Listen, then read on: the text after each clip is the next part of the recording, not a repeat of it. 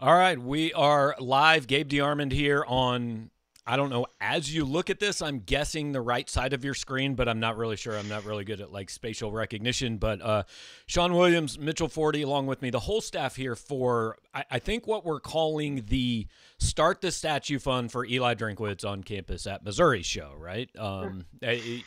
We are actually, this is June 30th. The recruiting has been back in a dead period for somewhere around 48 hours now, maybe a little bit longer than that. But from June 1st to June 28th, it was a little bit crazy. Mitch has been following recruiting with us for about 4 years now. Sean, you've been doing this, what, 8 or 9 years for Rivals? Is that about right? Yeah, sounds good. Sounds good. Okay. I've been doing it for 18. So I don't know. We'll say we've been doing this about 30 years combined. And we've never quite seen a month like we did in the last month when everybody packed 16 months of recruiting into about 4 weeks. Just start with this, guys. Like, off the top of your head, the number one story as it relates to Missouri recruiting in the month of June was what, do you think? I guess I'll go first. I mean, I think, and I'm hesitant a little bit to put this number one because nothing may come of it. But when you get the top two receivers in the country on your campus, I think that's pretty noteworthy, and it shows how much Eli Drinkwitz has elevated Missouri's recruiting profile. And again, they may get neither. I think that's probably more likely than getting one or both at this point. Luther Burden is committed to Oklahoma. Kevin Coleman is, has for a long time expressed no interest in coming to Missouri. But Burden visited campus 3 times. Coleman visited campus, and it wasn't, as we noted, just to participate in 7-on-7. He wasn't playing. He did the whole recruiting visit. So just to be in the conversation with that level of talent is obviously a big step forward. I think for me, just the number of top-rated guys that Missouri's in on right now. I mean, that they already have committed and they're working on getting, and possibly could add more this weekend. And even 2023 guys, getting some top 2023 guys in. Guys that they're already in on, like Caden Green, Logan Reichert. In-state guys, but they also got the Caden Proctor kid from Iowa to visit this past weekend. So.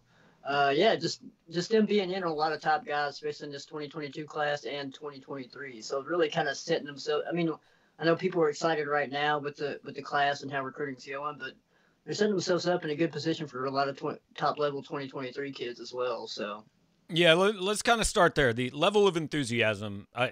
I mean, I think this is the most excited Missouri fans have been about football in 13 years. I think since 2008.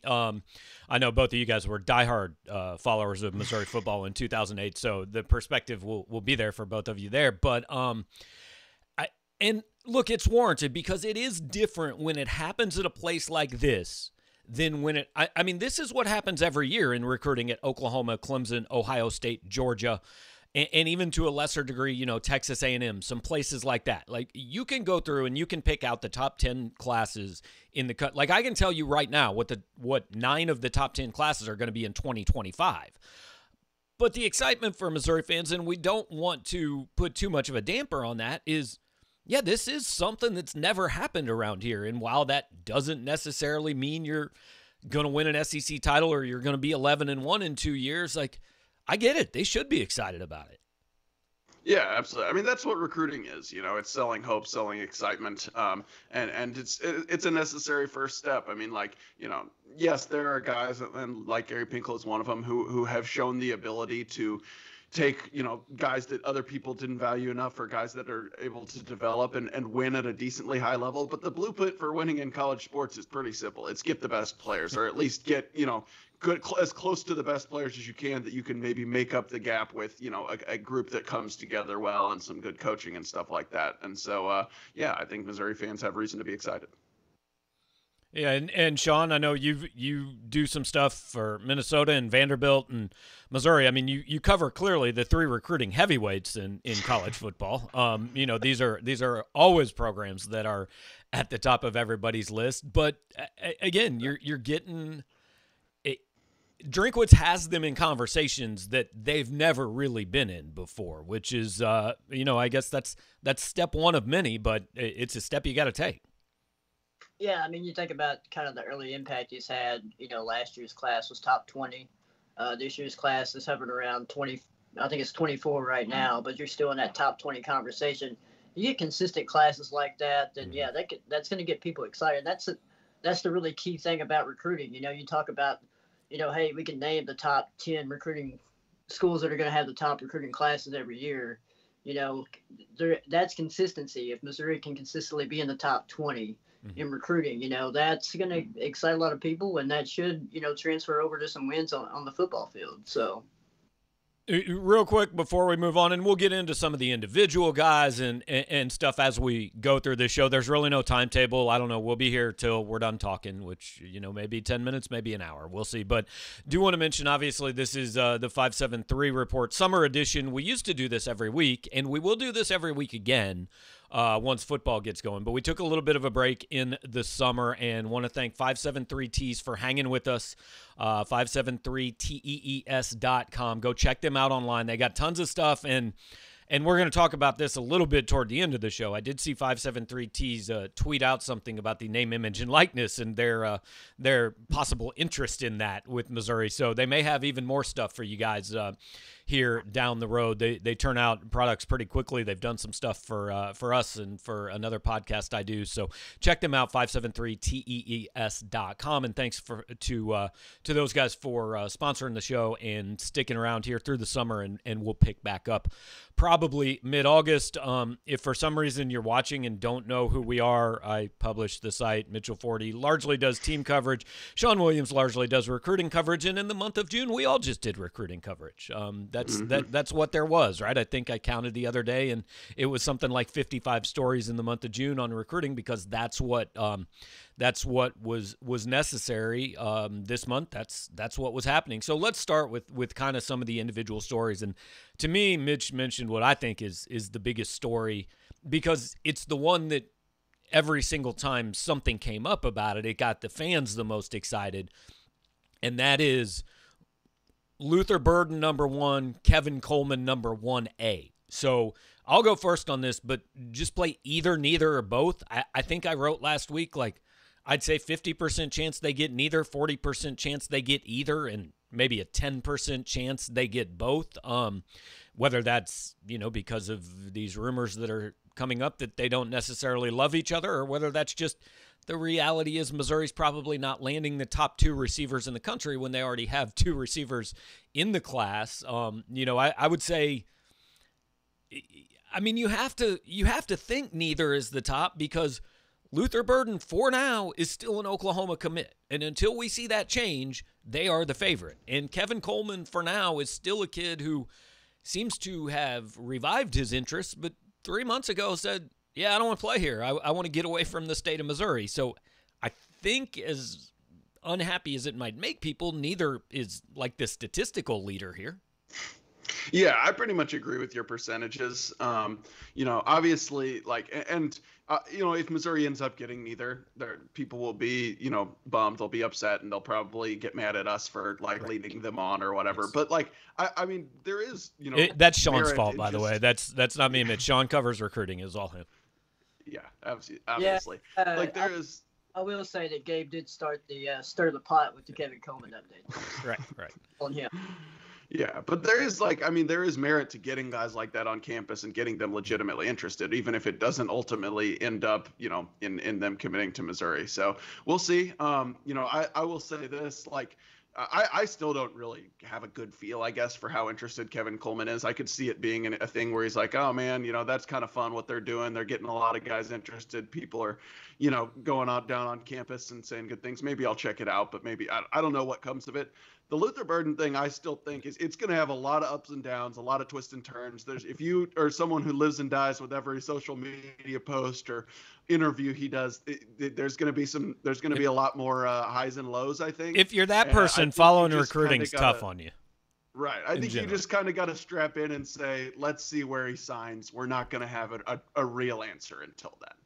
Well, as far as the Coleman stuff goes, look, I talked to him, and 20 minutes before I talked to Coleman, I talked to Luther Burden. And he clearly was, let me think about every word I say, because I know this is going on Rivals, and I just don't want to say anything that might give anyone an indication of anything that's going through my head, right? And Coleman could have taken that approach, and he very, very clearly said, hey, I wasn't interested, and now I'm interested. And, you know, we're never trying to trick these kids. They know who we are largely, or they know what Rivals is and what we do.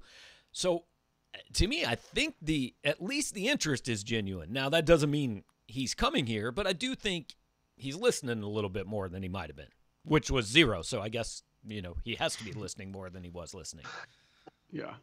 Yeah, I think when you talk about both those guys, obviously Burton's been at Missouri quite a few times, so the interest level there is pretty legit. But you also got teams like Georgia and Alabama, you name it, that, you know, he's also interested in as well. And you know, the Coleman thing's kind of interesting as well, just because seems like he's got some renewed interest. He hasn't put Missouri in his top 15 or top 30, whatever he does, groups of schools of late. So it's intriguing to kind of see what happens with Coleman going forward. You know, now that there seems to be some mutual interest there, and you know, we'll see if visits kind of materialize from that with him. But we know, you know, Burton's pretty genuinely interested in Missouri, but you know, there's also, you know, the Georgias, the Alabamas, the Clemsons out there that are pursuing him as well. So, yeah, I agree with Gabe's percentages for sure. I think leaning more towards neither.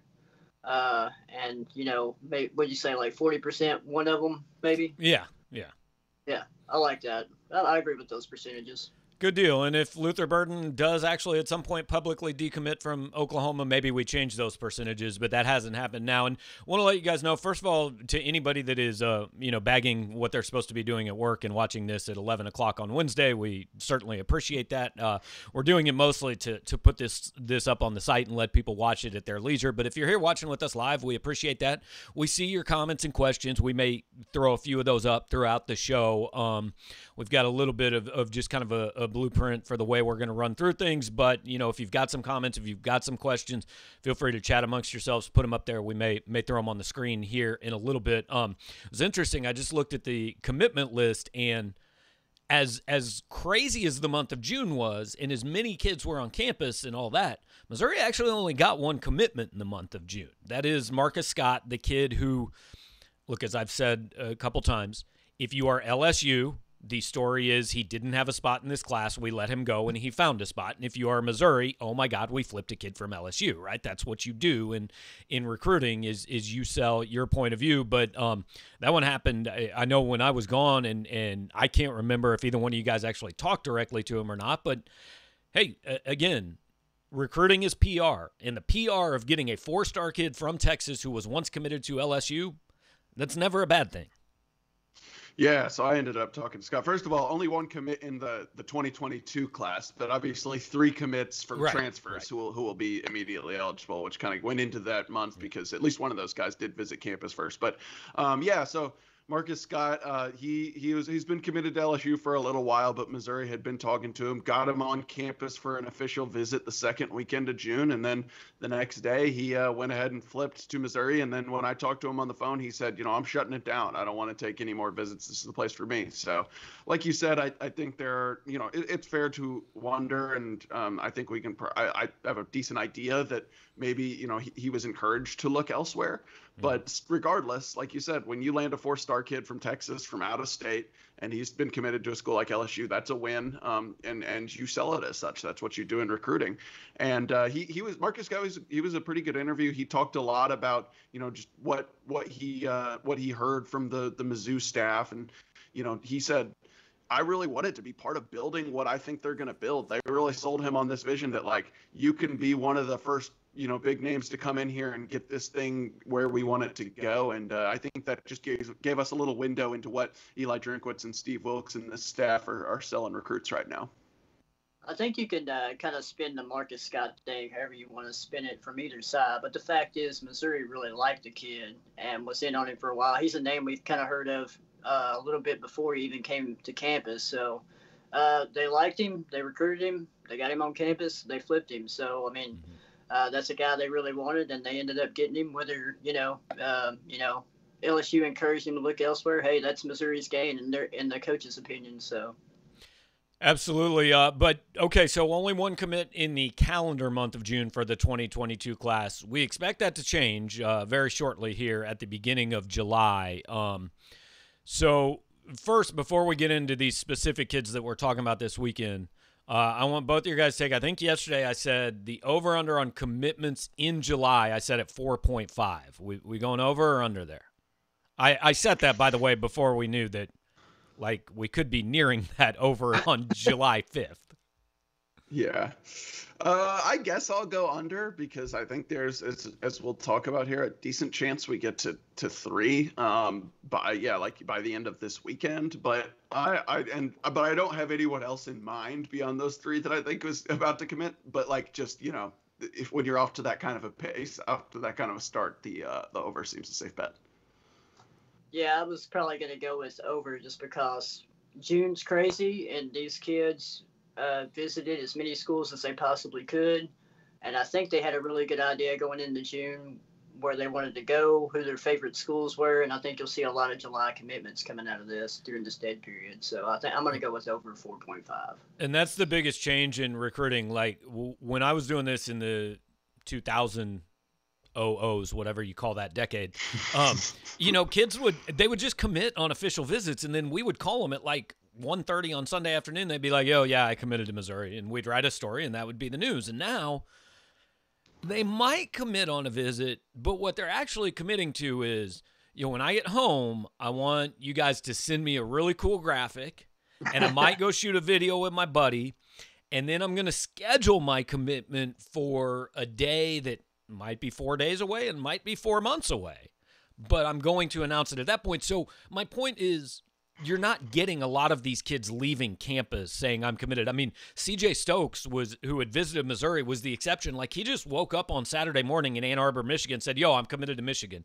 in the middle of his official visit. That doesn't happen too much anymore. So I think people who have followed recruiting for a long time sometimes think, well, we're getting these kids to visit, but we haven't got a commitment from them. Well, that's just because of social media and the way recruiting is now more than anything. So we got 3 kids. We'll just take them in order here. Tavoris, I believe I'm pronouncing that correctly, Jones, is set. He's a running back from El Paso. Tweeted yesterday he is making his commitment on Friday. I believe it's at 5 p.m. on Friday. Sean, is there anybody that's even in the picture here other than Missouri, or is this just Missouri? Well, I will say I did a little Instagram stalking last night, and don't be too proud, man. I'm not. I'm proud, man. You got to do what you got to do. You got to adapt with the kids. You got to adapt with the times. So he pretty much said it was like a Q&A thing. I don't know how that Instagram Q&A stuff works, right. But he pretty much said like top 4: Penn State, Alabama, Texas, Missouri. And then somebody asked him Texas. He said no. So it's not Texas. That's the one school out of those 4 that maybe had a legit shot. They just got another running back commitment. They have 2 in their class. Right. So all signs, Penn State, Alabama, I don't think they're legit contenders, obviously. I think it seems he doesn't talk a lot. So Missouri, I think, is the only official he took. And he just come off that one. So all signs are pointing to Missouri here. So I would be shocked if he didn't commit somewhere else. Yeah. So go ahead, man. Yeah, I'll be interested for one of us to talk to Jones hopefully soon and just kind of get the lowdown on how that whole recruitment went. It's been kind of an interesting one. Obviously, a super highly rated kid. We have him as the number 1 running back in Texas, and Missouri, kind of. Frankly, missed on a couple of guys, and right. One Emeka Megway, maybe that was on Missouri's end, but whatever. Just called him up, it sounds like, and said, "Hey, you want to come visit campus?" And he did, and now he's probably going to commit. Like, that's kind of crazy for that to happen with such a highly rated prospect. And since I'm doing all this Instagram stalking, maybe I'll just send him a message on Instagram. Maybe he'll get back to us that way. You never know, man. Worth a shot. It can't hurt. Well, and this is the kind of kid to me that you would. I mean, look, you're thrilled to get him, right? And you absolutely sell the ever-loving hell out of. Yeah, this kid had Texas, Penn State, and Alabama offers, number 1 ranked running back in Texas, and we got him. But he's also kind of the example of a kid in this class where, all right, recruiting was open for 4 weeks and it's going to be open. And I'd be surprised if Tavoris Jones at some point wasn't on another campus for an official visit. And that's not saying anything bad about him. I think all these kids are going to be. Isaac Thompson took some visits. You know, there's been some talk of Indiana trying to get Mekhi Miller to take visits. Like, most of these kids are going to take at least another trip or two, just because why wouldn't you, man? If I was 17 years old and I knew I had a spot, I'd go check out 4 or 5 places too, since I haven't been able to be recruited for a year and a half. Yeah. Also, to expand on that, Gabe, and to continue my Instagram detective work, that will probably be a possibility. That was another question that he answered in his Instagram Q&A. So he said he kind of left it open that he might shut it down, but he also left it open that he'd probably take other visits. So I would weigh toward he would probably take other visits. Is that like I'm committed, here's my top 12, recruitment still open? I don't know if he's going to go to the top 12. I'm committed. Here's my top 12, though. Right. 90% open. yeah, there you go. But either way, I mean, hey, that's a huge get again. And I mean, Plan C is a 4-star top 150 kid out of the state of Texas. That's a sign that the Drinkwitz and staff are getting in on guys that Missouri just hasn't gotten in on before. The other announcement we know is coming is Deshaun Woods, lineman out of somewhere in Nebraska, I believe #1 player in the state of Nebraska, who is not considering Nebraska, which, again, talk about things that have changed in the recruiting world in the last 15 years. I mean, Nebraska used to get kids like Deshaun Woods to walk on, you know, and now Nebraska isn't even in consideration. So it's kind of the same deal here to me with Jones. Okay, his top 2 are Missouri and Arizona State. Like, look, Deshaun Woods wants to go to Arizona State. More power to him and good for him. I've got to imagine recruiting to Arizona State right now is one of the more difficult jobs in America with everything going on there. Yeah, they've got some issues. They're under investigation for hosting recruits on campus during the COVID dead period, the shutdown, and not just having the recruits there, but coaches meeting with them and arranging for the trips and paying for the trips, which is a big no-no. I mean, Deshaun Woods, he visited Arizona State after the dead period and you know, apparently liked it. And I know there were some forecasts put in for him there. To me, and I did talk to him on, I guess it was Sunday night, and, you know, he didn't give anything away. He said, like, I'm still not sure, but, you know, I've got my decision date coming up here. But to me, if you know, that was the first time he mentioned a decision date. If you do that coming off of a trip to Missouri and your other, you know, competitor is in NCAA hot water, signs look decent for Missouri. Well, you know, Mitchell, Arizona State does play to win the game. That is a good point. My favorite thing that's come out of that was reading Pete Thamel's story about, like, there was a picture. Now, it was from behind, and you can't really tell who it is, but the stature and the size of the person looked a lot like Herm Edwards. I was like, dude, what am I reading here? This is craziness, man. This is like Deep Throat stuff. Yeah, he even like broke down, like, the game that was on TV was played on this date. I like that. He went and found a women's basketball game and what time it tipped off. It was one of the more fascinating things I've read. Then, okay, the third guy that, like, I think we're less sure that an announcement is actually coming here. Ahmad Robinson, Mitch, you're his personal correspondent. You've talked to him 2 or 3 times. And the first time he was like, yeah, I think I'm going to commit on June 14th. And that kind of came in, or 17th or something. And that kind of came and went and nothing happened. And then about a week ago, he said, yeah, I think I'm going to commit pretty soon. Could be July 4th. So we don't really know if that's happening at this point, right? Yeah, so with Ahmad Robinson, I'd say he's the one we're least sure when his commitment is going to happen, but honestly probably feel the best about it being in Missouri. So full backstory on him, he's a guy plays for East St. Louis, cornerback. He's decently highly rated, but the offers just hadn't really come in. And part of that might be, Illinois did play a spring football season and a spring and shortened football season. But he came to Missouri for a camp on, I think it was like June 6th. And that was actually one of the days that Luther Burden came to campus as well to come watch him, their friends. And Missouri extended him an offer. And I actually talked to him before he got the offer. So right after camp finished, I talked to him. And then they took him over to the coach's offices and all that and extended him the offer. So he had said at that point, June 17th, that ended up changing, caught up with him at the 7-on-7 tournament. And like you said, he said, yeah, I think I'm going to commit soon. Mm-hmm. July 4th sounds like it might be good. Yeah. So we will see if that happens. I am trying to get some clarity on that. we'll obviously post on the board if we know if that is the definitive announcement date. But like I said, I mean, his offers right now are like Missouri, Wyoming, I think like, Murray State's in there, maybe Arkansas State. Like Arkansas you feel State, very good about Missouri's chances. Well, and actually, Ahmad Robinson is doing it the way I would do it if I was a recruit. Like these kids that are like, hey, I'm committing on my grandmother's birthday on September 17th. No, just set like an announcement date and then just kind of let it go, and then set another one and kind of and just keep people guessing as to when you're actually going to do it. Yeah. You got to build the brand. If I was a recruit, I would announce live on the Power Mizzou YouTube channel. Well, but that's just me. Fair question, yes, or fair answer. So we feel good about Missouri adding those 3 guys to the class. I think that'll put them at 12 for the class. I'd have to go back and count for sure, but we are estimating a class somewhere right around 20 this year for multiple reasons, but mostly just it's kind of hard to estimate. But what we think is the NCAA is going back to a hard cap of 85 scholarships. They're providing no relief other than the 1 year of COVID when they invited every player in America to play as many years of college football as he wanted to.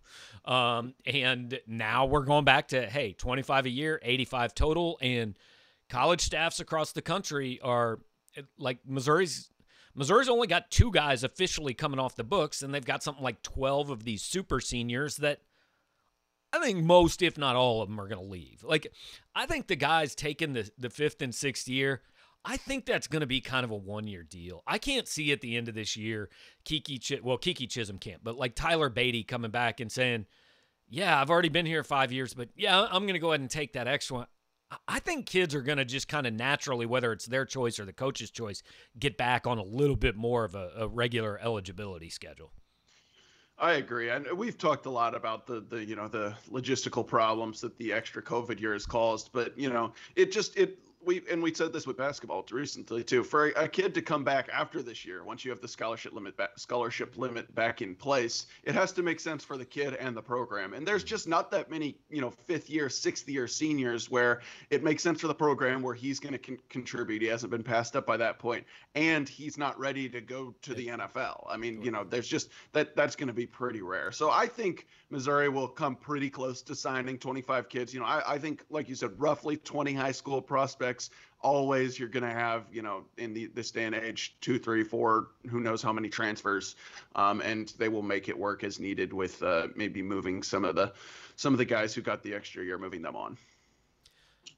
Yeah, I agree with all that. Just to throw my 2 cents in. I mean, this year is just going to be, hey, we're going to have a lot of extra bodies. Let's just match every other's team extra body with our extra bodies, and right. And we'll play it out for this year, and then we'll get things back to normal after this year. So.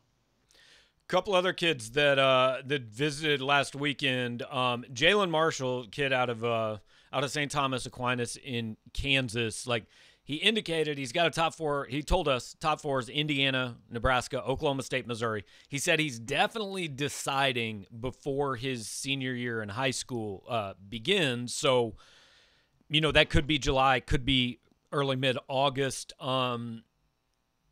I don't know. I don't have a great feel for where Missouri stands. I think it's pretty telling that, hey, they offered him on a Tuesday and he came back for an official visit on a Friday. But maybe that visit gets a little bit more in the rearview mirror and he goes, you know what, I just liked Oklahoma State or Indiana or whatever it is a little bit better. I don't think we have a great feel for where that one stands.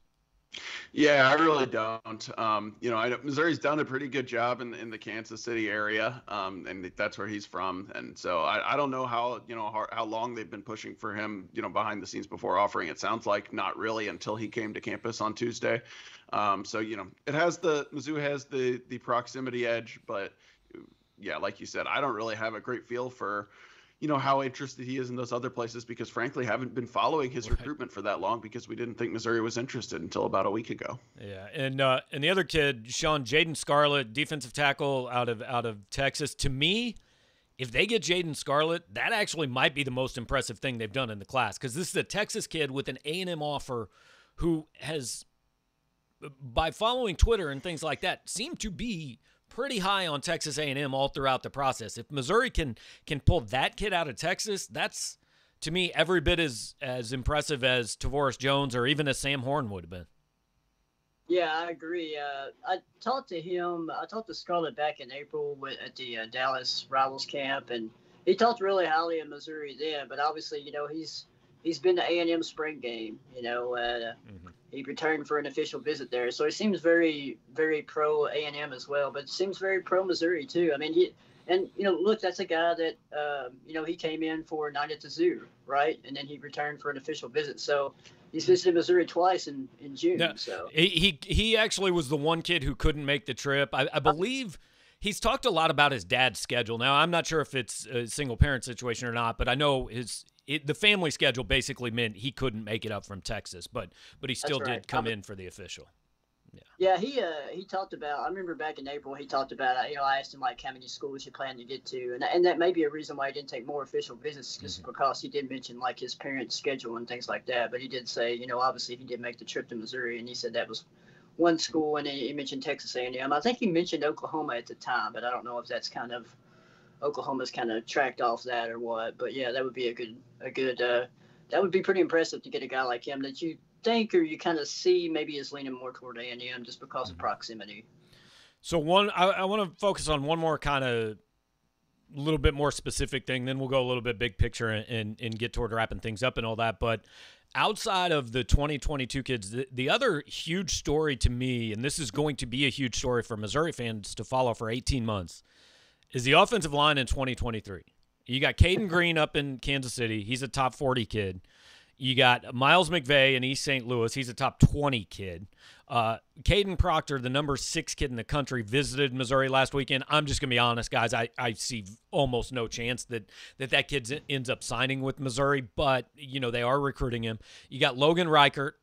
He's out of the Kansas City area. He's a top 250 kid. And then you got Charlie Jagusa, who is a kid just across the Iowa-Illinois border, who Missouri was his first Power 5 offer, I believe, has since picked up an Iowa offer, but has spoken pretty highly of Missouri. I mean, you're legitimately looking at a 2023 class that if things fell right, Eli Drinkwitz could just say, hey, here's my starting offensive line for 3 years after I get him on campus and get him in a weight room.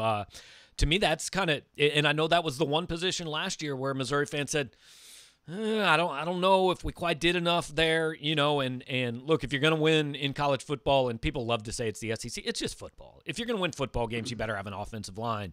That class to me and the offensive line is the thing to follow of, hey, is this really got a chance to go to the next level? Yeah, it's just one of those things where, when you get that level of talent close to campus, it's great to try to capitalize. I mean, it's what we're seeing in 2022 with the receivers a little bit. And obviously the coaching staff had a little bit of a later start with the 2022 class and then the dead period coming in. Elite prospects like that start getting recruited so early. But, when you've got those level of kids nearby, you need to at least get them on campus, which Missouri's already done, and try to land a few of them. And in the case of these offensive linemen, I definitely like Missouri's chances of getting at least one or two of them. Miles McVay is he's blowing up. He's getting offers from absolutely everywhere. I've never spoken to the kid. I don't really know what his priorities are, but he will be able to go wherever he wants. But Caden Green, I know as of March, I was out at Lee Summit North. I mean, Mizzou had already pushed really hard for him at a time when he didn't have a ton of other offers yet. He's really good friends with Armand Membo, who's committed in the class of 2022, and he came up to campus at least once, maybe twice, I think, during the month of June. So, feel pretty good about that. And then Logan Reichert, his mom, I believe, graduated from Missouri. He was raised a Missouri fan. He's going to have offers from a lot of other places. He's already been on Georgia's campus, and Georgia obviously has a strong recruiting presence in the Kansas City area. But, to get in pretty early on those two guys, I would be surprised if Missouri isn't at least, in with the final 2 or 3 schools at the very end of those 2 recruitments. Yeah.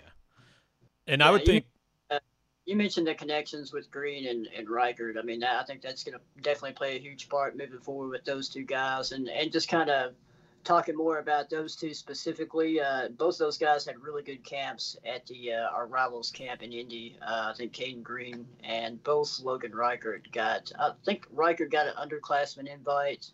Caden Green got a 5-star invite to our 5-star camp. So that both really impressive. Caden Green's always a great interview. Speaks very highly of Missouri. Obviously, he's got some family connections to Oklahoma as well, so that's another school to kind of keep an eye on with him moving forward. Reichard weighs 375, but dude, he looks every bit of it too. He's huge. Well, yeah, but I mean, it's not like a bad 375. Right. Like seeing him in person, he's just a huge dude, and he said 375. I was kind of taken aback just because he just wears it really well. He doesn't have like a gut or anything like that. You would expect somebody to say that, hey, I weigh 375. He's just a huge, massive dude. So very well put together for a guy that weighs 375. So I mean, he's raised a lot of eyebrows early on, and like I said, Georgia's in on him right now. So you expect him to get a lot more high-profile Power 5 offers moving forward. That's the way I want people to talk about me. Like, yeah, I mean, he's not tall. He's 175, but he wears it well, man. Like, that's what I want people to say about me. That's the ultimate compliment about weight, right? 100%. Yeah. So I just realized that he is 16 maybe years old and is more than double your weight. That is incredible. Yeah, he is 2 of me.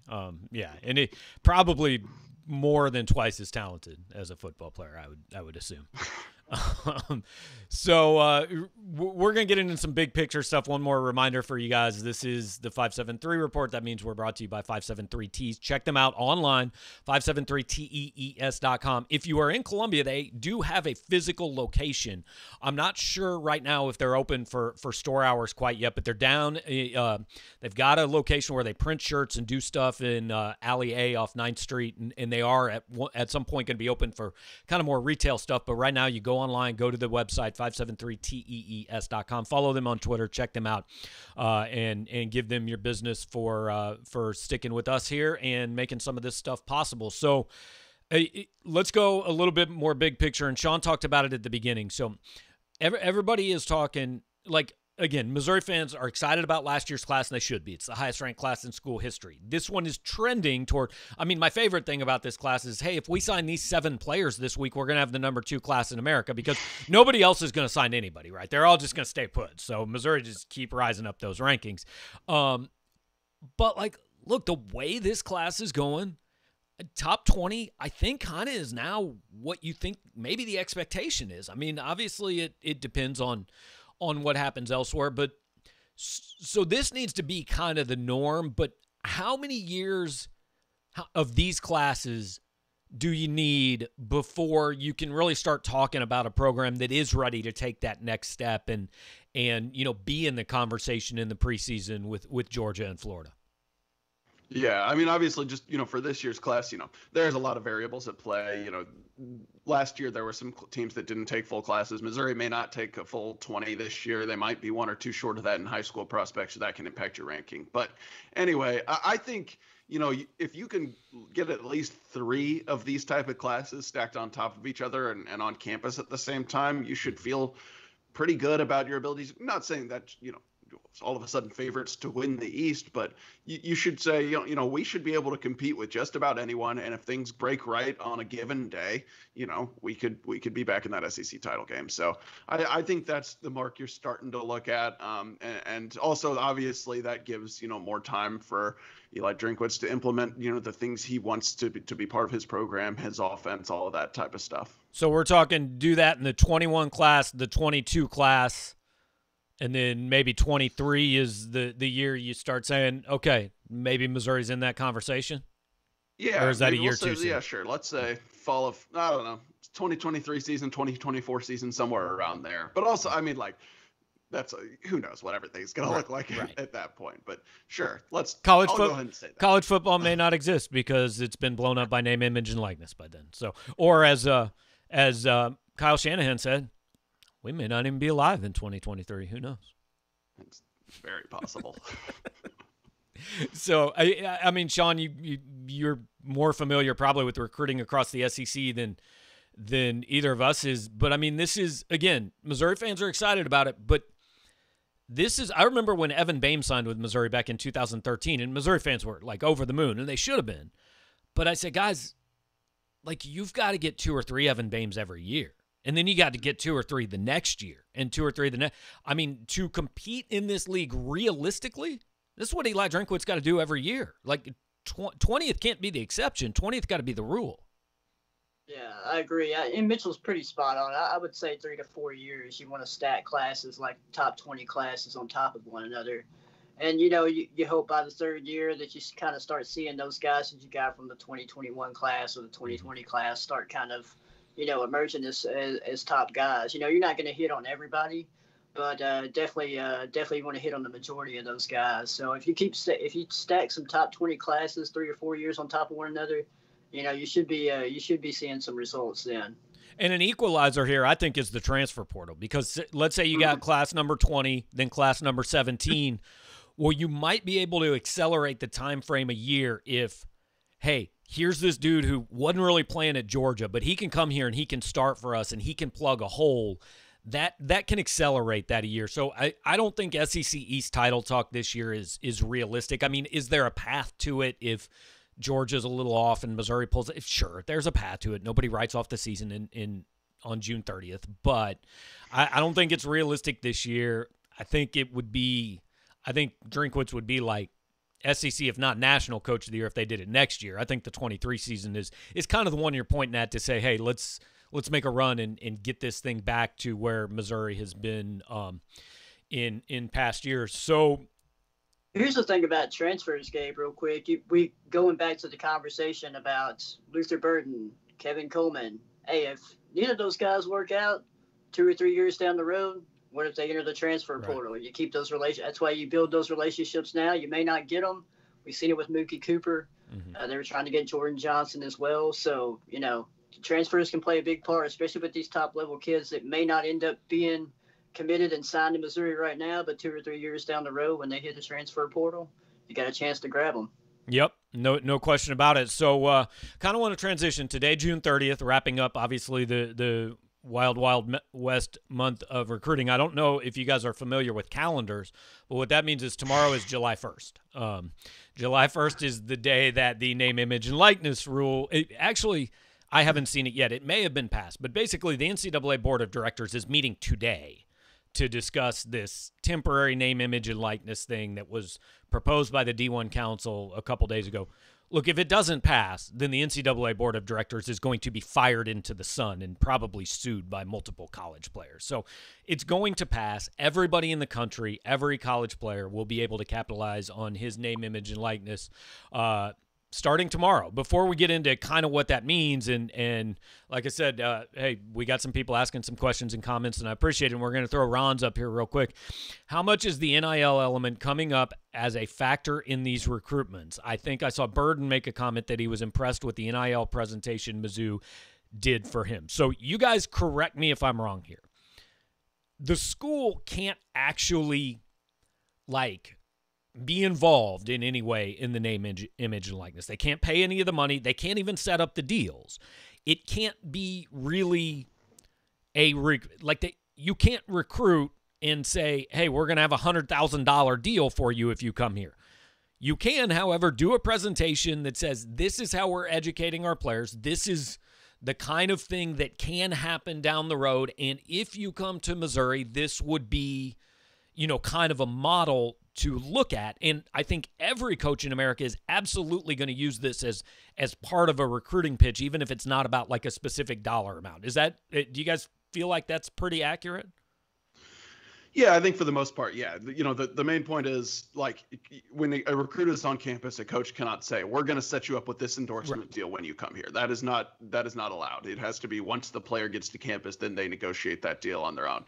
That will obviously be abused, just like recruiting is done illicitly all the time. I'm sure that there will be cases where a coach is like, wink, wink, if you know, this guy, you should get to know him because maybe when you come to campus, he could give you this money, but I'll let you two go talk about that. That will probably happen. At this point, I have heard NIL come up from some of these kids. I know a few of the ones I talked to after Night at the Zoo on June 2nd talked about Missouri's NIL presentation. I think that was a little more noteworthy at the beginning of the month because at that point it did not look like there was going to be a national waiver basically from the NCAA allowing every school to take advantage of this right away. And at that point, it looked like Missouri's was going to be one of kind of a few states to have a law before this football season started. Now we've got half the states in the country have a law going into effect tomorrow, and Missouri actually does not. But because of the NCAA waiver that's expected to pass, that's not a big deal. Mizzou athletes will be able to take advantage of NIL tomorrow regardless. So I think it is going to be a factor. No one exactly knows, how much of a factor or how schools are going to be able to differentiate themselves. I will say this. I think Eli Drinkwitz is a good guy to have at the helm during this idea of, something new going on, because he's sharp. He's a salesman. He will definitely be able to, use this to his advantage in some capacity, I would think. Yeah, I agree. I think at this point, it's just more about how you can present the most education to these players, prospects that come in and visit. Just kind of educate them on how that process works, how you can get endorsement deals, things like that. How I guess Missouri can kind of help you with that, but it's just going to be kind of more about education at this point. But yeah, I do like. Mitchell was talking about, hey, maybe some dirty deals go down. That probably just happened at Arizona State, though. Right. Well, the horror. Recruiting might get dirty in college sports now, guys. I mean, it's been this pristine, clean thing where nobody has ever cheated for like 120 years. But now that these kids can make money legally, the future of sports is screwed. They might not even go to biology class anymore. Yeah, I mean, it's, there are definitely avenues to cheat, but there have always been avenues to cheat. And I mean, as long as college sports is as important as it is, that's going to continue to happen. I think I really think, there are so many different theories and thoughts about what this is going to look like. I just think that the most important thing is just having someone in place who's dynamic and able to kind of change and take advantage of things that are going on. And I feel decent about Missouri having that staff in place right now. And I think that's an important point because, these coaches now, look, you can fight against it, but you know what's going to happen if you fight against it? That kid's going to go, cool, I'm hitting the transfer portal because I could play next year. And you know what I'm going to do? I'm going to call up somebody in the media, and I'm going to tell them you don't let your players make money, which the Supreme Court just said the players need to make money. And then once I get to my new place, I might sue you because you did it to me. I mean, that's legitimately – coaches are losing control, and if there is one thing college football coaches love, man, they love to control everything. And this is going to be a test for the guys that are a little bit more able to adapt. But again, I actually think it's good. The argument for pay for play or NIL or whatever for years has been this stuff is already happening.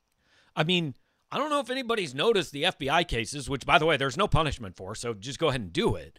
But, I mean, this stuff, you go back to 1985 when Kansas hired Danny Manning's dad as an assistant coach. Missouri did the same thing 3 years ago, by the way. I'm not throwing stones at Kansas. That's smart. They found a legal way to pay for a player to come to campus. Danny Manning won him a national title. Michael Porter got people interested in Missouri basketball again. It is a smart investment. It was legal. So now what they're doing is taking a lot of this stuff that has happened anyway. Boosters, I hate to tell you guys, have paid college football recruits and players before.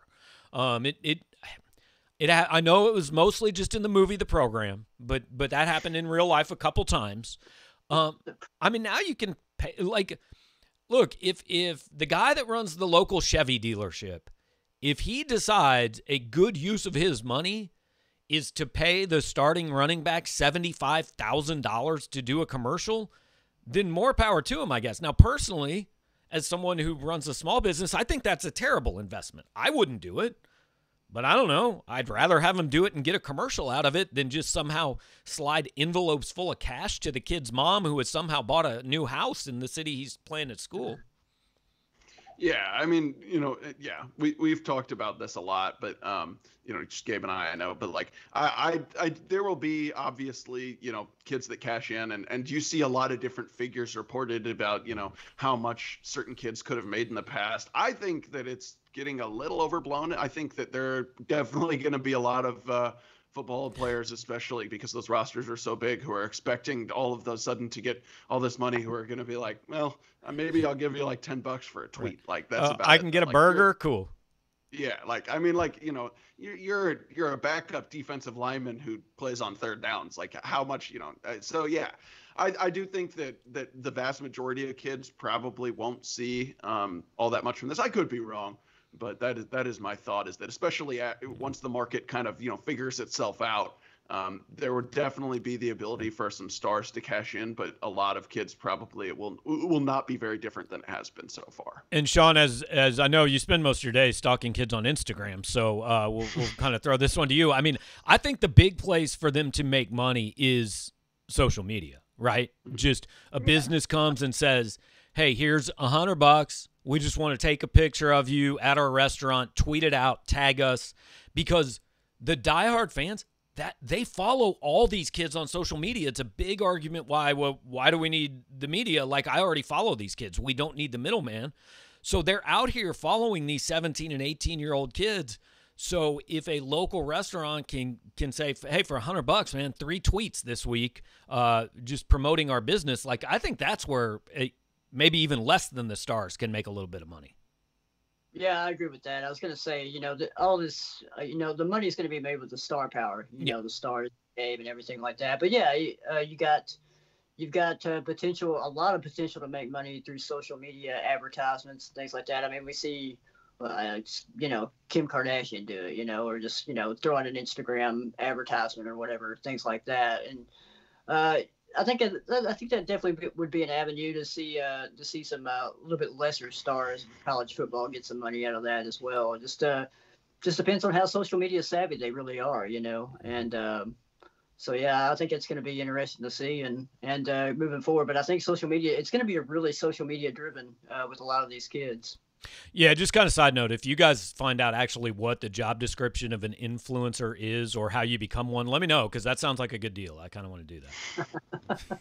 So I think you have to be somewhat attractive. Yeah, and I was going to say middle-aged, balding white man. I'm not sure that's the demographic they're looking for, but if there's a company out there, like, hey, I saw Dave Matter send us a tweet from a sports writer that was like, hey, I want to capitalize on my name, image, and likeness too. If you want to pay me for some stuff, do it. I mean, the PowerMizzou.com Twitter account is for sale. Like, we will promote anything for the right.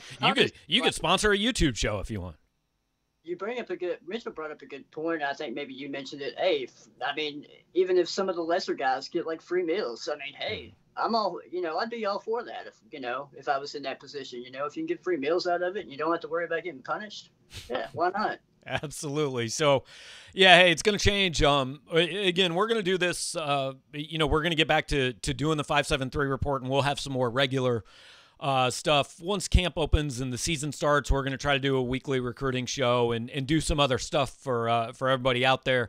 But wanted to hop in on this one. And if anybody's watching who doesn't currently subscribe, do want to let you guys know you got about 12 hours left.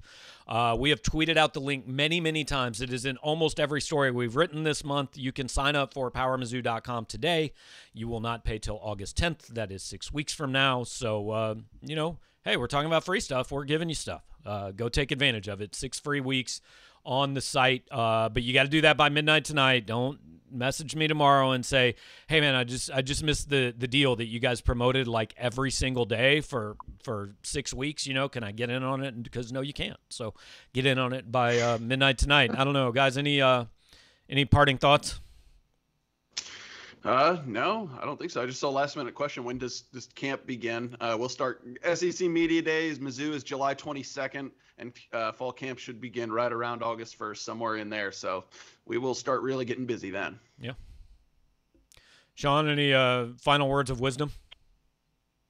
No final words of wisdom. Just kind of a crazy month of June, given the circumstances. So kind of cool to see that it's over. But like I said, we kind of did the over/under on commitments. Look for a wave of commitments, not just for Missouri, but just all across the recruiting board for other schools in July. I think a lot of kids are kind of dead set on where they're going to go. So you'll see a lot of kids committing. But like I said, over 4.5 for Missouri, I think I'm going to go with this month. Yeah, so kind of wrapping up the busy month, and again, maybe 3 more this week. We'll certainly have all kinds of coverage going forward. Media Days, camp, all that. We hope you guys read all of it. We hope, hey, 4th of July is next week, so if you live somewhere that does not get biblical amount of rain every day, which is not Columbia, Missouri. But if you live somewhere that's not Columbia, Missouri, enjoy the 4th of July. Go outside, blow some stuff up where it's legal. If you live in Columbia, stay inside because it's going to rain on you and you can read Power Mizzou. So thanks for joining us, 573tees.com. Check them out for Sean and Mitch. Gabe DeArmond, we will, be back sometime. Thanks for watching.